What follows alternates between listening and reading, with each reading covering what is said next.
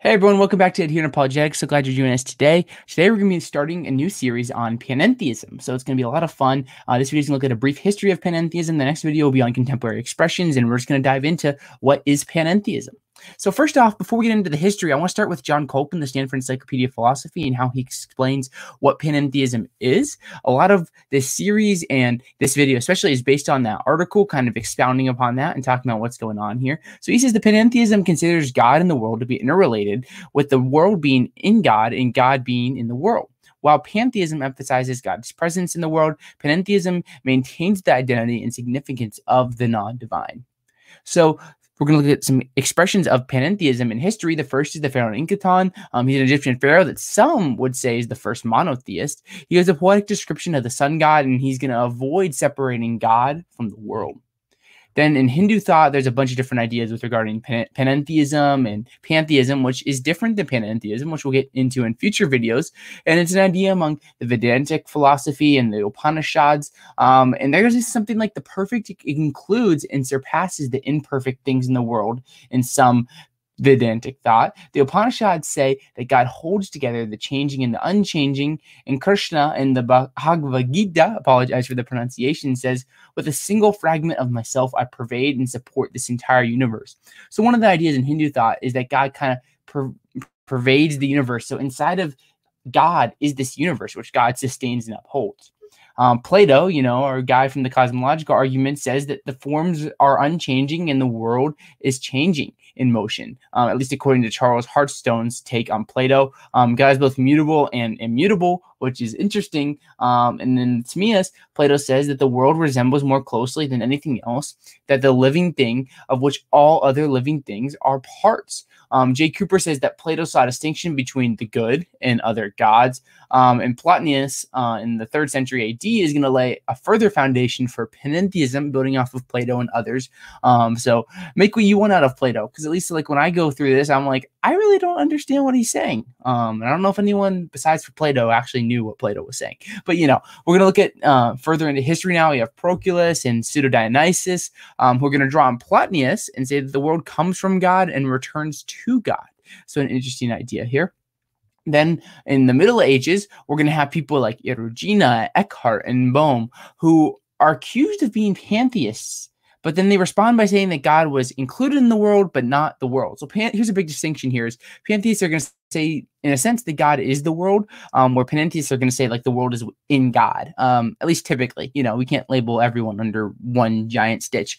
But John Scotus Erugena writes that when we are told that God is the maker of all things, we are simply to understand that God is in all things, that he is the substantial essence of all things. So at least in the Middle Ages, people like Erugena are saying, yeah, like the universe is in a sense like within God. Like I'm looking in front of me and I see my high school diploma, and it's like God is in that. In one way or another. So it's a very interesting concept. In the early modern period, they're going to be dealing a lot with like the dualism of classical theism, where we have the mind, the soul, and then we also have like the physical world, like material things that aren't like mental and such.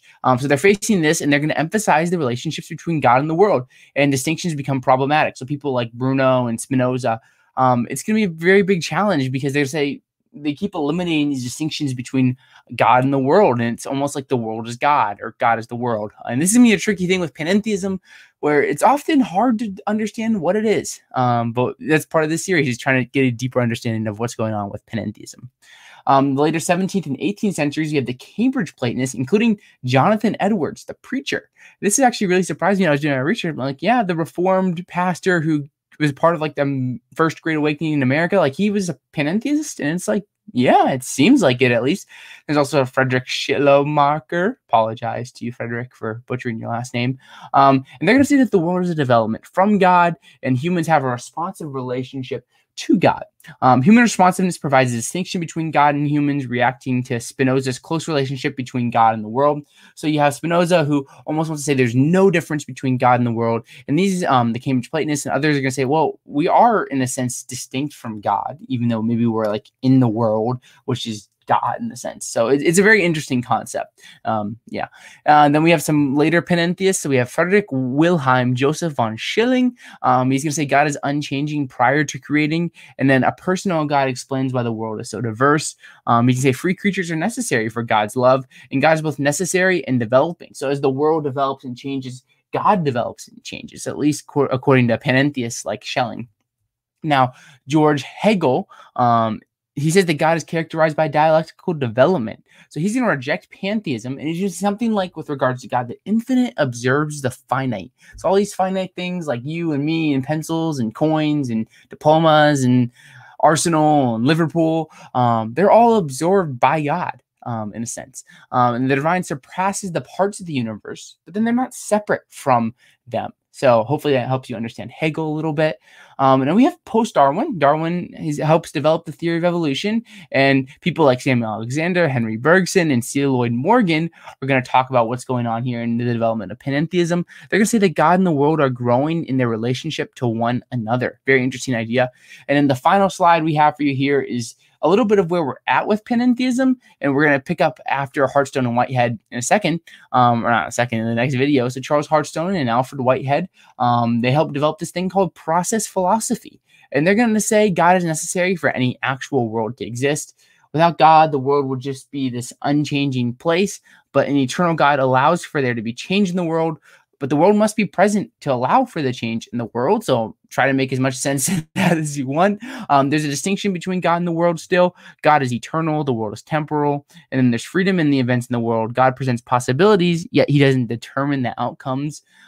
So very interesting ideas, and you can see why people get very confused with panentheism. So hopefully this series can help you or just make you more confused. I don't know yet. Process theism says that God is in some sense eternal, immutable, and impassible. Like you have like the classical theistic attributes, but then they're going to deny some of them and saying that he is mutable and passable in some respect. So they might take some of what the classical theist offers, but they're not going to affirm all of it. And that's it. That's the first part of our series on a brief history of panentheism. The next time we're going to be looking at this topic will be on contemporary expressions of panentheism. If you're new to Here in Apologetics, I always encourage you to subscribe on your way out. Appreciate everyone that makes this show possible. And if you enjoy us, you can go support us on patreon.com/HereInApologetics for as little as $1 a month. Your support means a lot. It really does keep the show going. And then you can get videos like this, early access. So yeah, and if you're a patron listening to this right now, thank you so much. You're the man or the woman. I'm so grateful for all of you who support the show and the channel. And if you're following along with this pantheism series, you might be able, the next video might be out and you can check out the playlist below. So have a good one, guys. God bless.